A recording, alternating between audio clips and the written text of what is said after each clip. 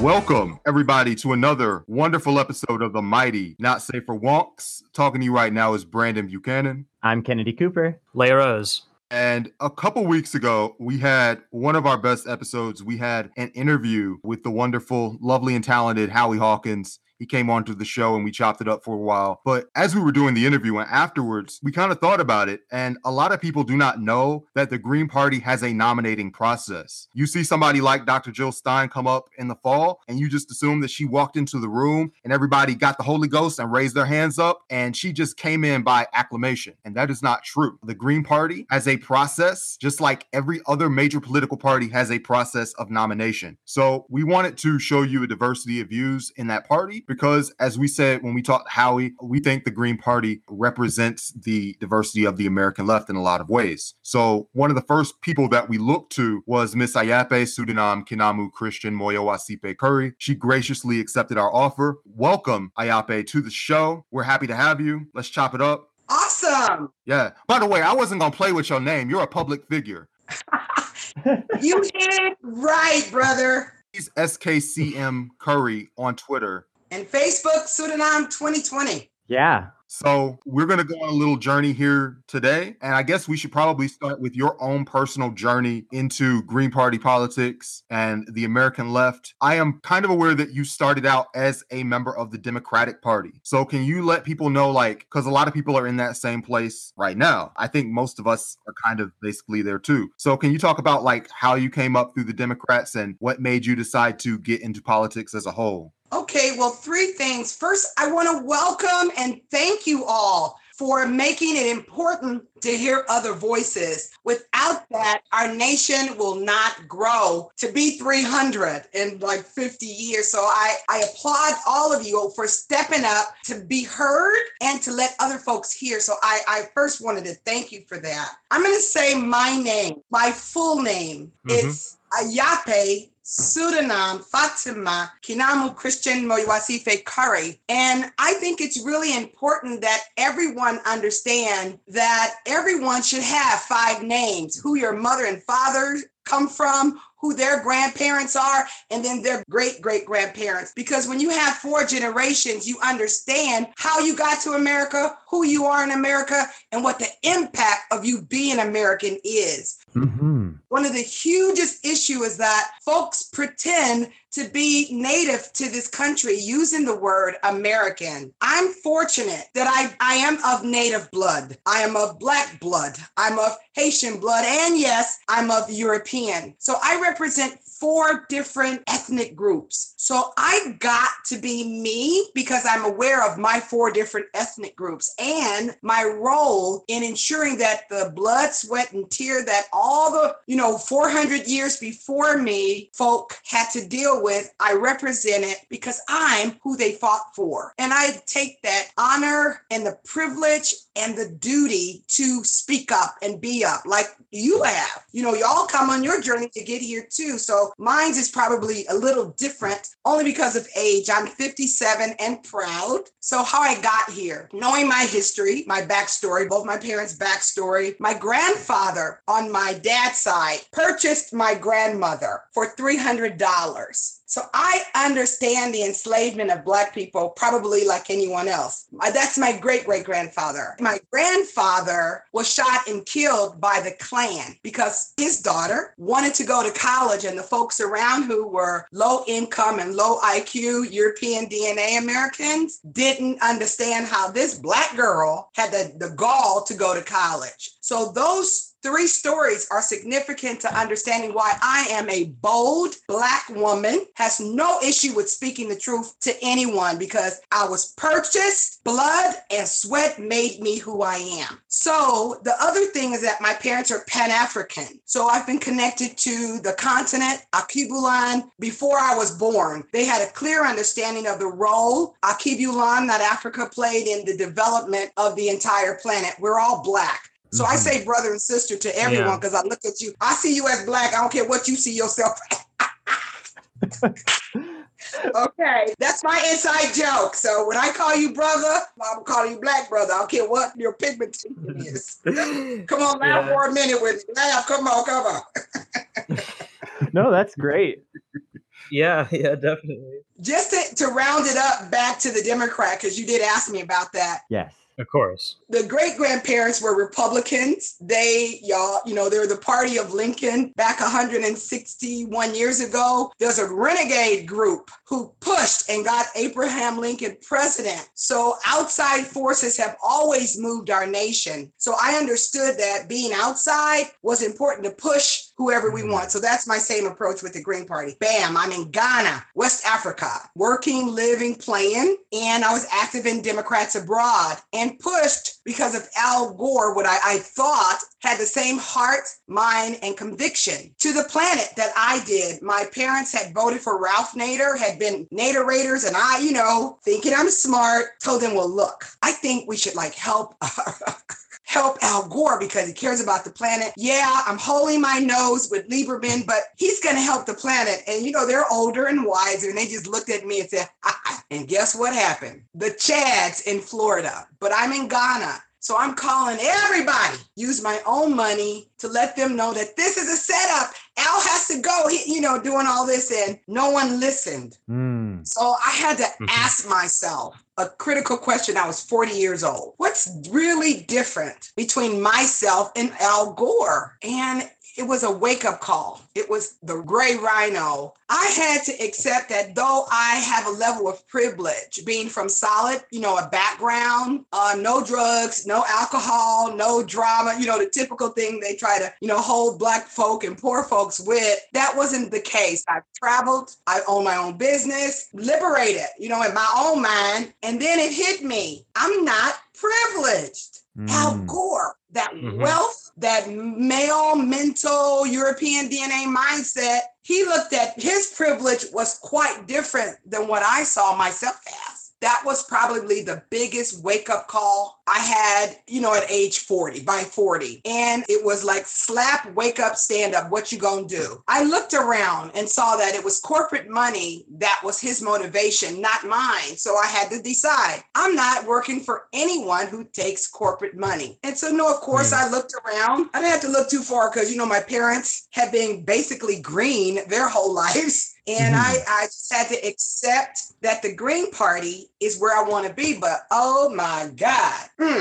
these people, they don't got it together. And I'm going to have to get with them so they get it. And so I knew coming in 2002 that it was up to me and whoever else I can find, because it's not a perfect party. And unless we deal with isms and set up a succession plan like you do with business, that because of the aging population of the Greens, that we were going to be irrelevant. So I made that decision, and I'm so fortunate because on this 18-year path, I've met Greens who care as much and even some more than me about moving the needle towards saving our planet and being ambassadors of the change we seek. So I'm so happy, even though I knew it was drama, I wasn't afraid to step in because I've been rewarded with loving friendships, committed comrades, and integrity that I value. It's my life is a good life because of the Greens I've met over the last 18 years. It's hard now, don't get me wrong. And there's a lot of folks with different views, but I feel safe as a Black woman of color to speak truth.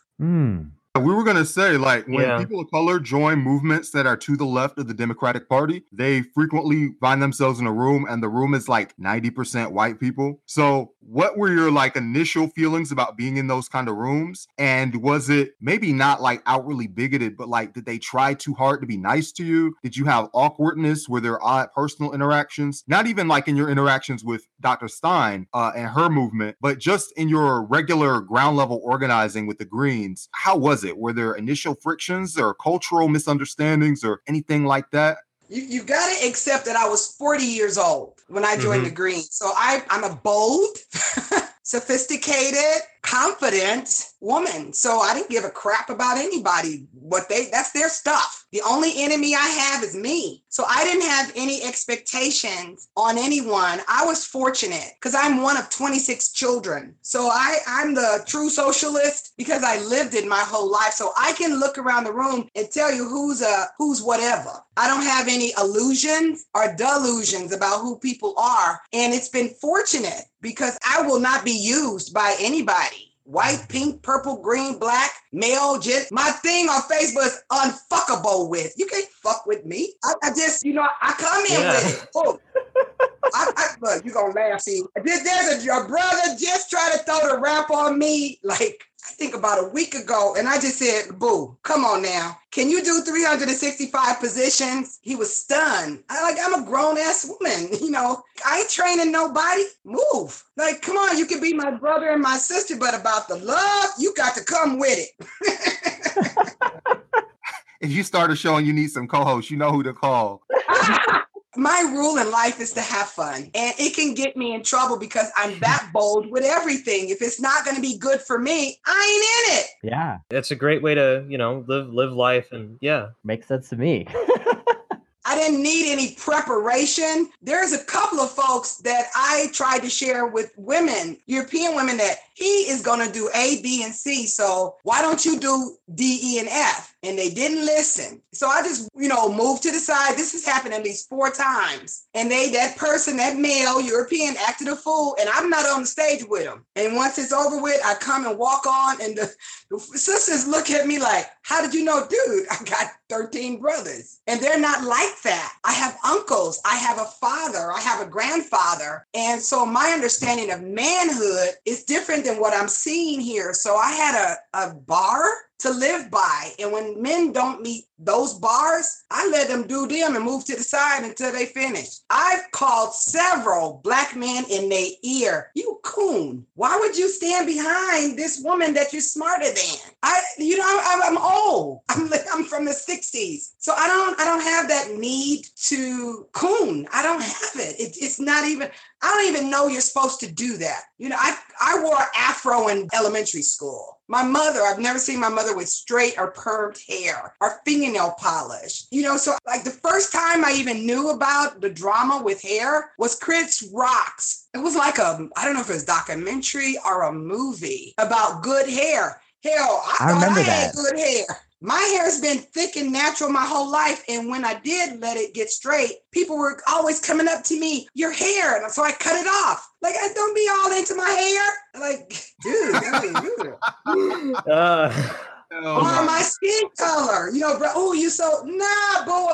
You want to see fine? Look at these 4 of my sisters. They Amazon. So I never bought into the light skin, dark skin, because everybody around me was beautiful chocolate and I wanted to look like them. It's taken me years to accept that I'm beautiful with my caramel color because, again, being raised by beautiful dark skinned chocolate folk, they're my idols and my people I look up to. So it's taken me a long time to even accept my level of beauty with a caramel color. So I was laughing. I'm the opposite of most folk, I guess. Yeah, I mean, you ran for president in 2016. Yes. So how did those experiences match up with how you got treated in 2016? And in fact, let people know how you got treated in 2016. Let's backtrack a little bit. How did that go? And what did you learn from that experience? Well, this is the thing. I've been running to be the president of the U.S. since I was 3 years old. My parents, I think they wished it on me in the womb. I can even remember at 3 talking to my dad, because of Shirley Chisholm, all these Black women who, my family always honored and appreciated because they wanted to lead the nation, unbought, unsold. So what happened was when you're running for president since you're 3 years old,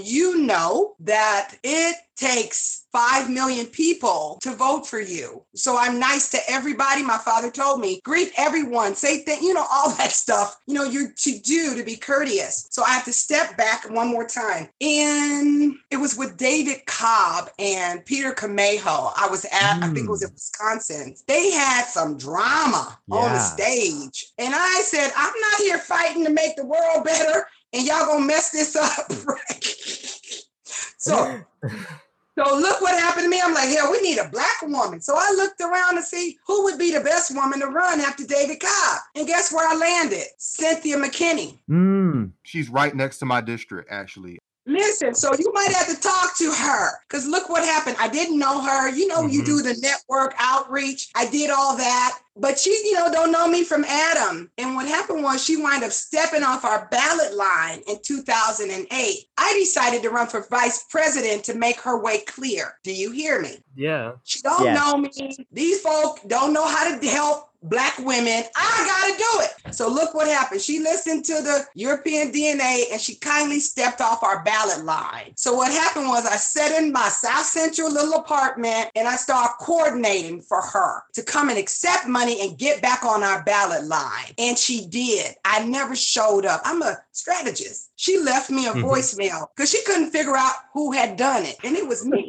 The soul sister who you won't even know. Because if I didn't honor you, Lenore Fulani, who am I going to be if I don't honor folks who have come before me? So bam, left me a mess. Cool. I ran into her a couple of times, on the campaign trail because I'm running for VP and I'm basically the campaign manager for our whole team. Howie Hawkins would show up and represent Ralph Nader. And we didn't have a problem with that. Dr. Kent Mesplay, K Swift, Jesse Johnson. Mesplay then was a Californian. He inspired me to run. Kate Swift was from Texas and Jesse Johnson was from West Virginia. It was the most powerful experience and what I knew the Green Party needed to run as a unity ticket. Cynthia, I give her that credit. She was as honorable and respectful of all the candidates. So she raised the bar. Look what happened. Of course, she won the nominee. She brought on Rosa Clemente, and then the folk would not be her campaign manager. So guess who did?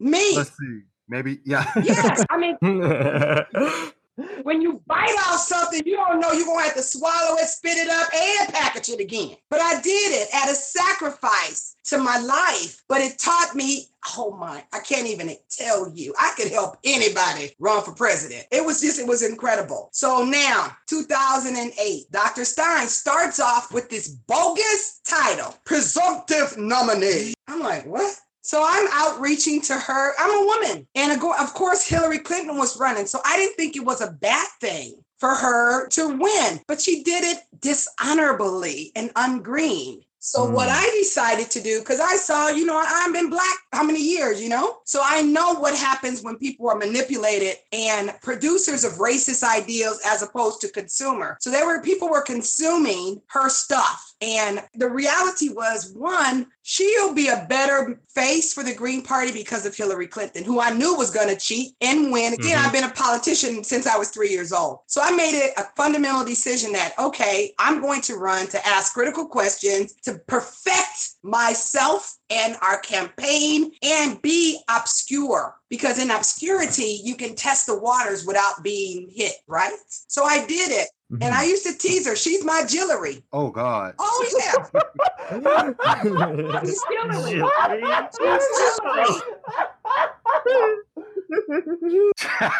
I'm an old soul. So I'm not affected by other people because one, she's definitely not more intellectual, articulate, or seasoned as I am. And I'll outreach to her so that I can help her be better. There are millions of folks in the last 50 years that I've helped with. I'm a PR person. I can stand up anywhere and get a crowd. I sing jazz and blues. I'm an entertainer. So unless you have those souls, you can't move me or we'd be up there together having a good time. So I knew she was not my equal. And you just kind of go along to get along. And I think if you saw, I asked one question, does white privilege exist in our party? 800 people said yes. I dropped the mic and sat down. What else? As long as y'all know. God damn. As long as you know. And then they didn't want brother Elijah, young Black man. Not, young.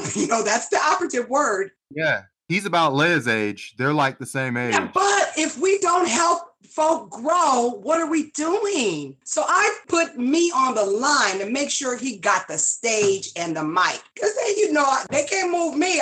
The whole crowd, if I start singing, hey, they gonna follow me, paint the White House green. I know who I am. I know my power. So I pulled it off and he was able to get up there, have his day in the sun, and it was fine by me. So I, like the rest of the world, have experienced racist ideas and privilege that does not stop me, because I know unless our party becomes an anti-racist party, all the other intersections, all the isms won't end. So that's what I'm fighting for. And that's what our candidacy is about. Ending all the isms. Yeah, it's going to take time, and we have to be careful, and we have to be proper, and we can't wait to the last minute. We have to rethink how America's going to be at 300. And in this current dispensation, I'm the only one who's thinking, shepherding, planning, designing, and pulling folks together for that mission. So I don't see anyone as a competition.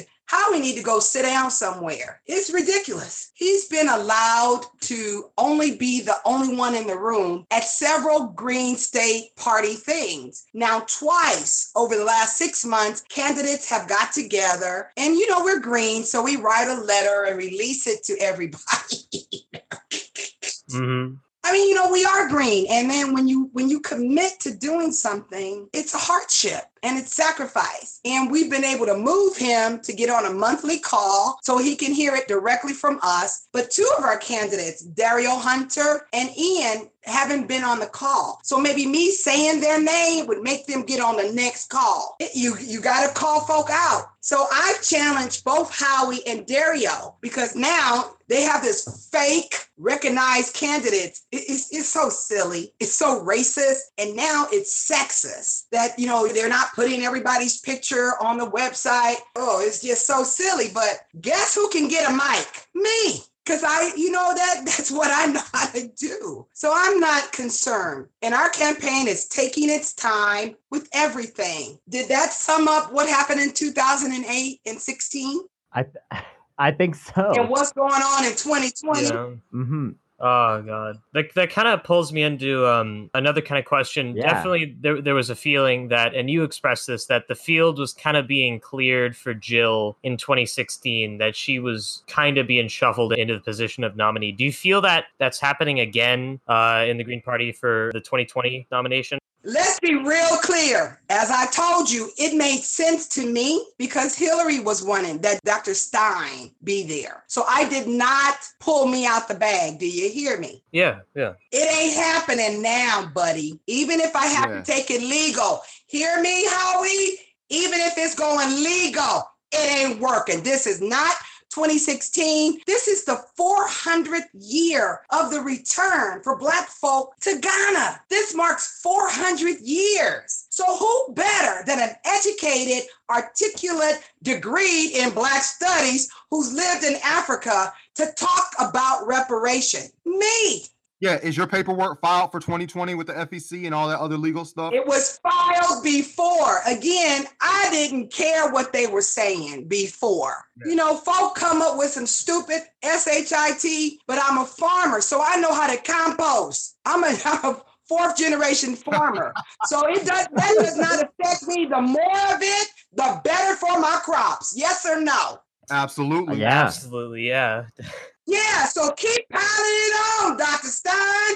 Howie, Dario. Bo is making some excellent compost from yours. You have spoken in the past that the Green Party needs to run exclusively women of color for the next 20 years. I agree. If I'm not mistaken, is that correct? Yes. So tell us about what kind of impact that would have on the Green Party and on the American left as a whole, if that were something that the membership of the Green Party all said, yeah, we need to do that. The nation would change for the better. We have not had strong women leadership. And look what's going on now. They are priming Stacey Adams to be a VP. Why? They get it. What about the other 4 women that have been dismissed of color who are speaking truth to these folks? That's the future. By the end of this decade, it's a brown America. And as I said earlier, unless our party gets it, that we have to have a succession plan, because why? One, we're aging. I'm Oh, hell, I'm 57. 2, capitalism. Capitalism Oh, yeah, is absolutely. messed up. But here's the thing. People truly don't understand ecological economics. That's the second thing. Poor Howie is jumping on eco-socialism. Guess who made that happen? Helped to make it happen in 2016. Me. I facilitated the workshops, set up the Facebook page, kept it rolling. But I've moved beyond eco-socialism to green system change. You can't say stuck. There's so much knowledge. A dear friend of mine is working on the theory of how the banking and our capitalist economic system is impacting the environment. He's going to be applying for a PhD. We're working with him to give the comparison to why this Green New Deal is dangerous. A green or a blue deal is dangerous if there's no system change. If we don't change how we do things, we're still going to be extinct. It just, you got to have the tough conversations about our system, our economic system, and our campaign push ecological economics. So that's 1, 2. I did mention about the demographics are changing. If there's no one of color in place to keep our nation moving, just like colonization, when the French left those nations on the continent, they collapsed. You have to have administrative, management, leadership,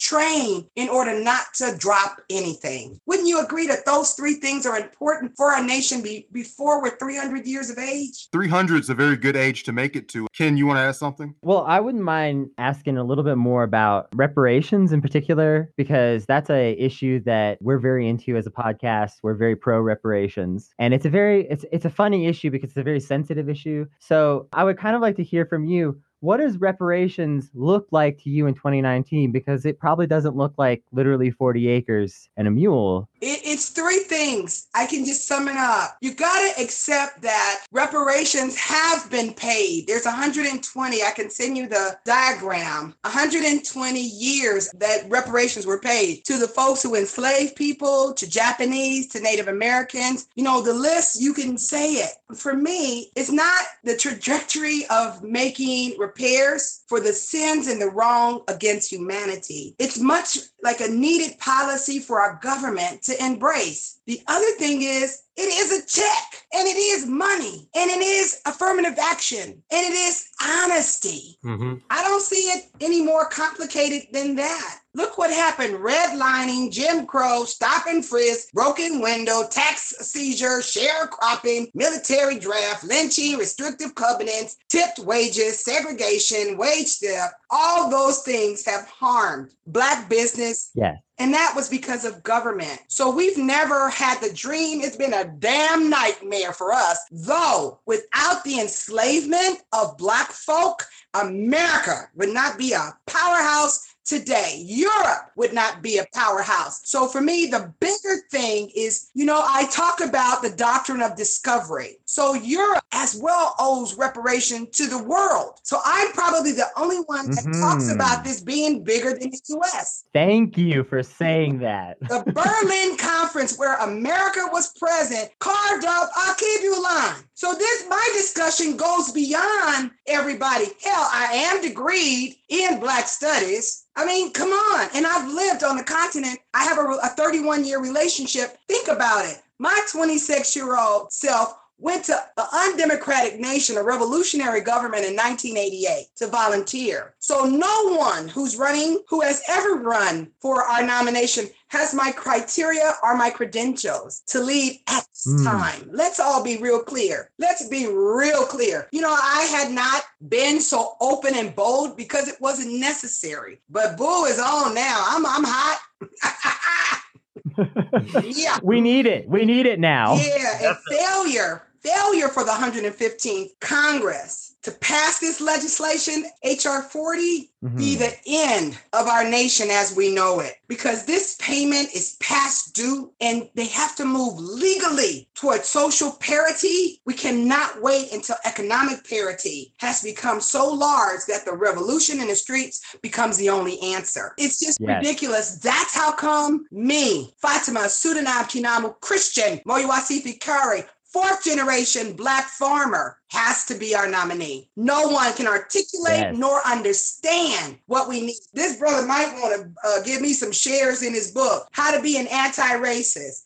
Ibrahim X. Kendi. I walk around with that book, his book. Yeah, we're going to put that directly in our show notes after, like, when people download the show. It'll take them right to that book. And for people who are viewing the show who are not educated on the issue, HR 40 is not a reparations bill. HR 40 is reparations research. So this is stage one. So even if you don't know everything about reparations and you just want more data about it, that is basically what HR 40 is. It's just data acquisition. Yeah, you should really be in favor of it. Like, even if you're still questioning the issue of reparations within yourself for whatever reason, you should be in favor of this bill because this is going to give us the data that we need to move forward. Yeah. Pseudonym, I actually had a follow-up that continues a little bit on the reparations track. I'm curious. I feel like a lot of people don't necessarily see the necessary link between something like reparations and climate change. And I feel like you are probably the kind of person who is best set to articulate how these things fit together, how we have to tackle these deep issues of inequality to tackle climate change, and that if we're not doing that, we're kind of failing on some level. Could you take it away on that note? You see, climate change is an environmental injustice writ large. You know, there's examples of environmental racism, like coal power plants, the dumping of nuclear waste, the lack of adequate public transport. It's disproportionately harms indigenous communities and people of color. So that's like the easy thing that folk can know. And for me, the connection between climate change and racism is real because bigotry isn't based on weather. This is what AOC said it. You know, fossil fuels are dangerous. Coal, oil, gas cause health problems, asthma, cancer. All those things have to do with production, transport, and use. And greenhouse gases, you know, that affects the earth. But if you look at where we've been redlined to live, the food that we had to eat, being enslaved, all those things have followed us for 400 years. Black, brown folk and red folk, it haven't seemed to matter to industrial folk. Dumping all those cancer causing everything are all in fracking, wastewater. They're in our communities. Racism keeps us separate, and industries are more likely to put their bad industry, toxic stuff in our areas. Unfortunately, that has an impact internationally too. Yes, I mean, it is. So remember I talked about ending racism has intersections of all isms. So that's like real, from Zimbabwe to Cyprus, food storage, weather patterns are changing. I can share with you just a little bit.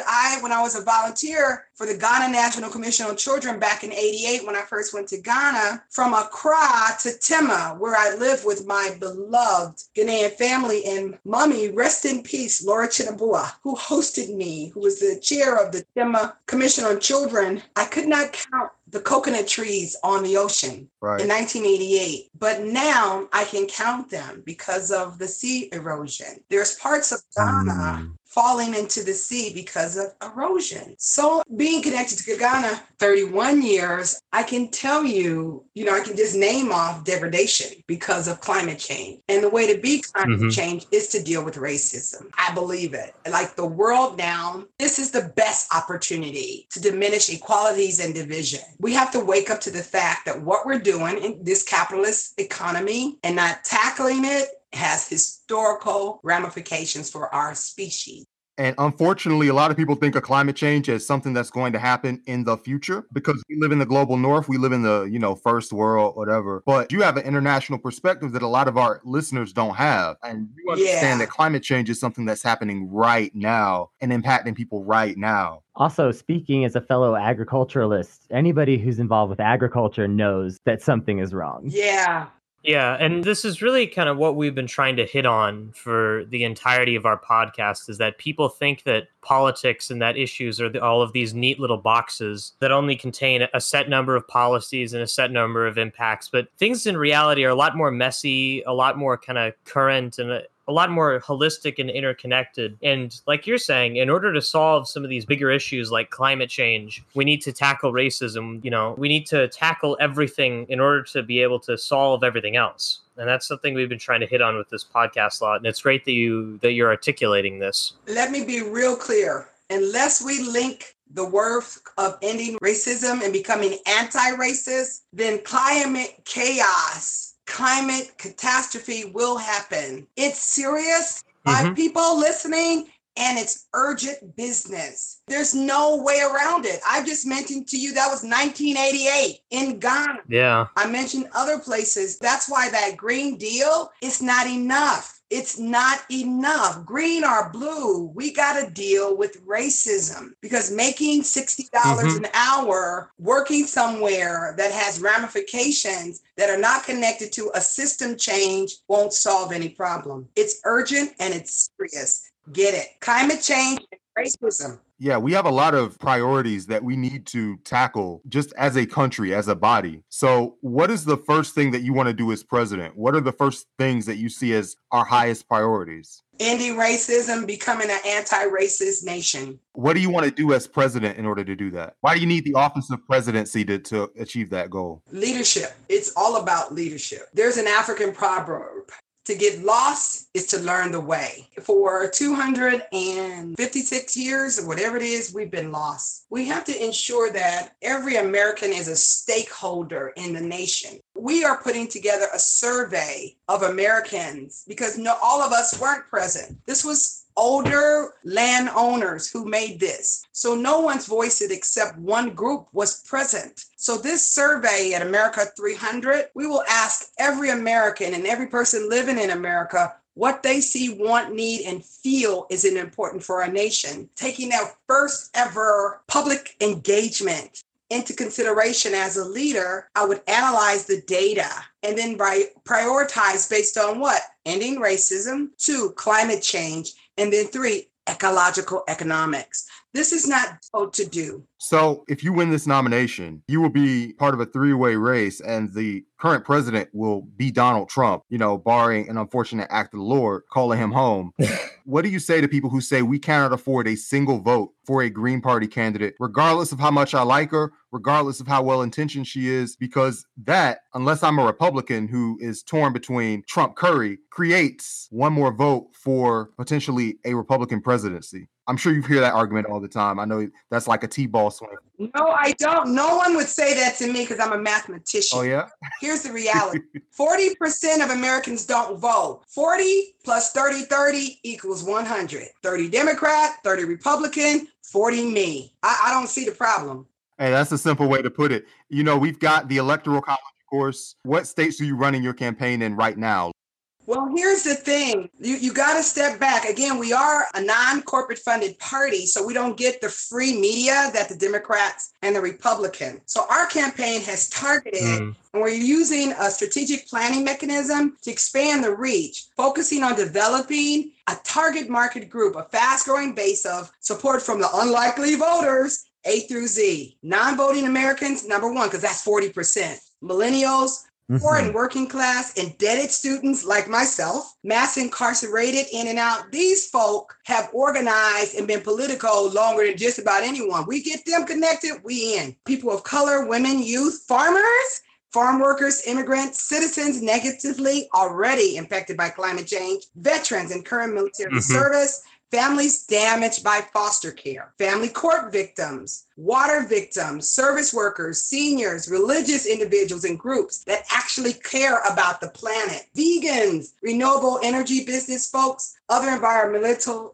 professionals, Americans who want government to actually work, slow food movement. We all want to eat healthy food. Parents, grandparents, and other supportive relations, Native Americans, people for the ethical treatment of animals, and guess who last? Disillusioned RNC and DNC members. Many of those folks have given up on the two established parties out of disgust and frustration. We can get that. And we're looking at voter disenfranchisement with redlining and gentrification. Our maps are in flux right now. But we feel strong that on a debate stage between Joe Biden, me in the middle, and Donald Trump, I know we're going to win. They could not outstage me on that. I asked our graphics guy, can you put me on the middle of them on a meme? I do want to ask you something that's on a similar note to that, because I'm from Georgia. Hey! Yeah. And voter suppression is a very large issue down here. We had a woman named Stacey Abrams who ran for governor. I'm sure you were in the Oh, I know her. I supported her. Yeah. She founded a group called the New Georgia Project that registered hundreds of thousands of voters in the state of Georgia, mostly people of color, mostly women, mostly working class. Yes, the group. And she very narrowly lost. And by the way, we should also shout out her co-founder, Nsé Ufot. Yay! Yeah, and she very narrowly was defeated by our current governor, Mr. Kemp, and there were some very shady tactics. I was on it, boo. If you see my Facebook page, she like my best friend. Mm-hmm. You would think. So given that, as president, like, what do you want to do in terms of the presidency, the Supreme Court, Congress, to restore people's voting rights of all Americans, all shades, all colors, all ages, so that their voices can be heard? Because that's one of the things that I think demotivates people to go out to these polls and stand in line in the rain to have their voices heard, because somebody just throws their vote out or it gets deleted. See, y'all, I'm telling you, I'm a math person. So here's the thing. A month before the election, I'm going to ask everybody who's voting for me and whoever the vice president is to let me know that you're voting for me ahead of time. So we're going to have you locked and loaded. So we're going to know where we are. And if we see any disparities between that, what people said, sign an affidavit, send a pledge, then, it's on. I ain't going to be Gore Boo. Boo is in the streets, okay? Yeah. Nah, it ain't gonna look. They ain't never seen angry black women mad, have they? Like this. Do you hear me? It ain't gonna happen. Yeah, I hear you. See, this is the thing about powerful people. Look what happened in South Africa. Look at everywhere historically. When folks with money see that they need to give, they will. We are gonna be going to all the 58 families that give the most money to DNC and RAC. Hey, it's me, the future president. Let me tell you now, it ain't gonna happen. Boom, it's over. So you get your ducks in a row, because we got elephants, not ducks, baby. We got elephants, not ducks. Let's get real. This is an elephant and a rhino. Oh, remember me? I went to a revolutionary government at 26 years old. Was no democracy. People, all we need is leadership, a good servant understanding, and management. Bet they move, all 58 them families, because everybody working for them is like me and you and brothers. They need us. Pablo Freire, Pedagogy of the Oppressed. It's over. That's another book that we're going to be linking to in our show notes after this, so everybody will know to read that and pick it up. It's really that simple. It's over. I'm going to bring the military home. Y'all come on. Come back. We got to reorganize our whole country. We got to plant trees. Mm-hmm. We got to learn to get along. Everybody need a DNA test. All them folks cutting up on a Maury show. When they get their DNA test back from birth, you got to have a DNA test now. So all this mess, y'all crazy. It's enough of this foolishness. You got to know you're from one of the 15 tribes of Europe, and most likely you have Akibulan or native blood. I have European blood. Very small percent, but I'm not going to be mad at Europe. We have to love, forgive each other, and move forward. Well said.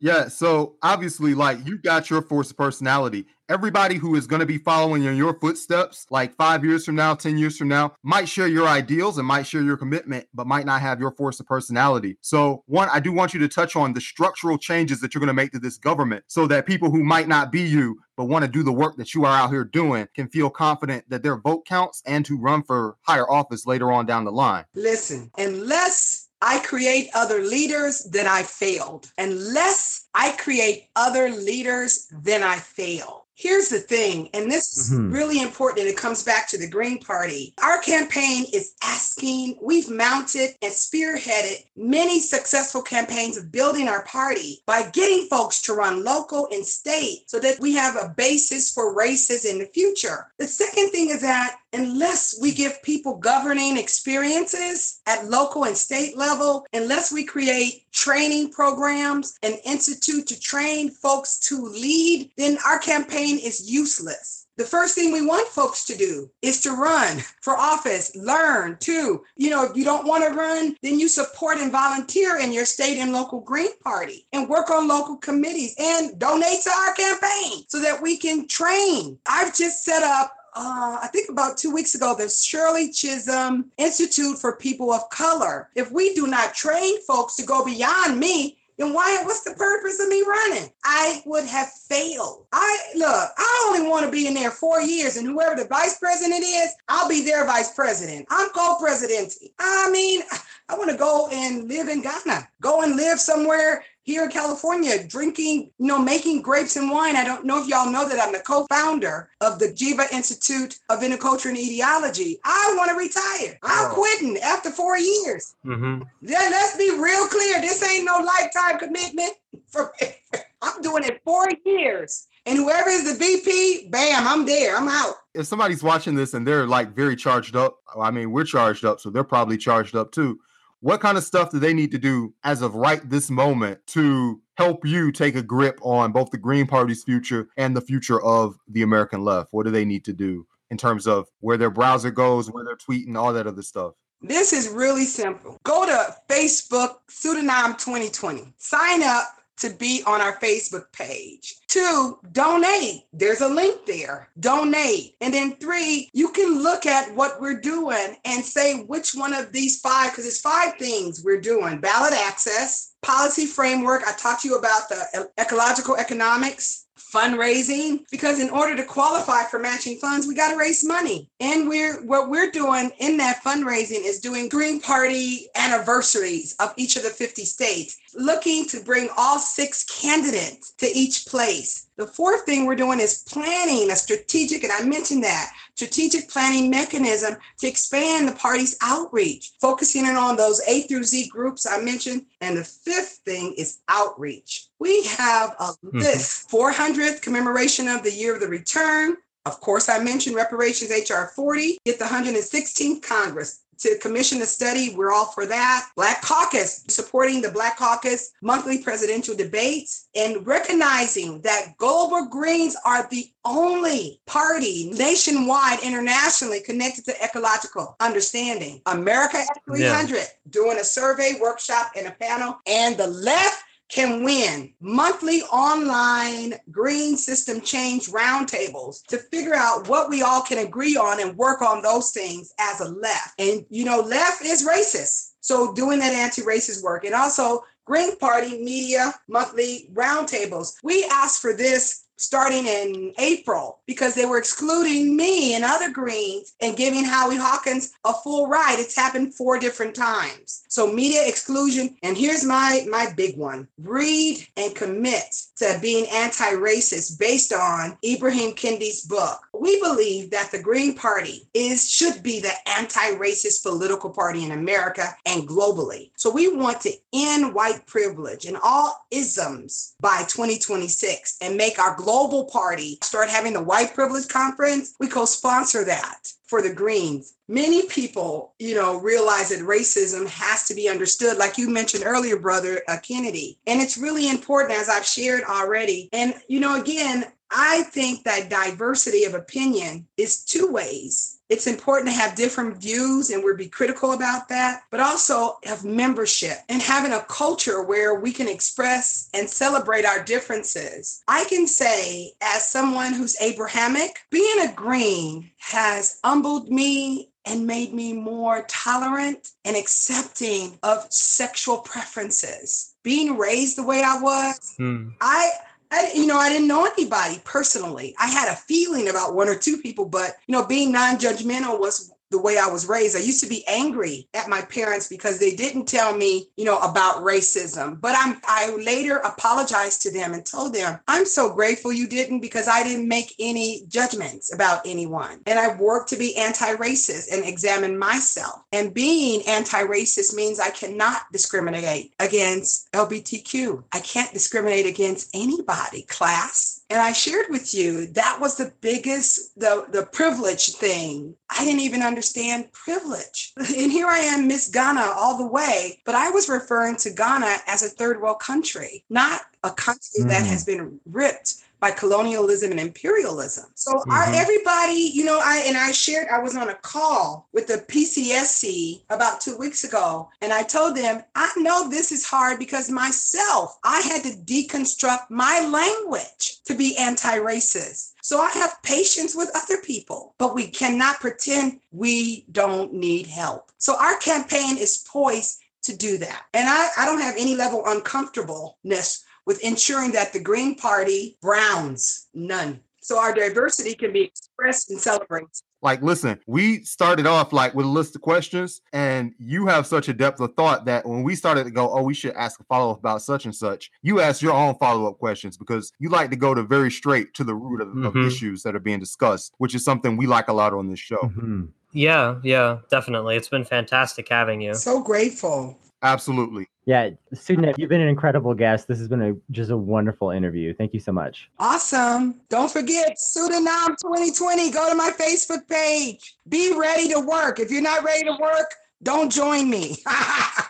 Yeah, we'll link the Facebook page in the show notes if anybody's interested. Yes. I wanted to share that we have some clear goals. We get 1,000 people communicating and connecting on Facebook. Then we branch out because it means we have maybe X number of people in each state that are willing to have the conversation, the dialogue, and do the work. I don't think the majority of people understand that websites are really not the place to start building a community. Like yesterday, we had our first meeting of We Can Work It Out, Green Party in US, where we're talking about ending privilege, talking about those major issues that we brought up. Then we're going to be looking at a movie. And next, in a few weeks, Kill the Messenger. So unless we all have, like you said, an understanding of where we're doing and why, and I believe in books and videos. So when you grasp it and we're able to have this exchange, then you're welcome to join us and move forward. But if you just rah-rah, hell, I don't need no cheerleader. I'm my own cheerleader.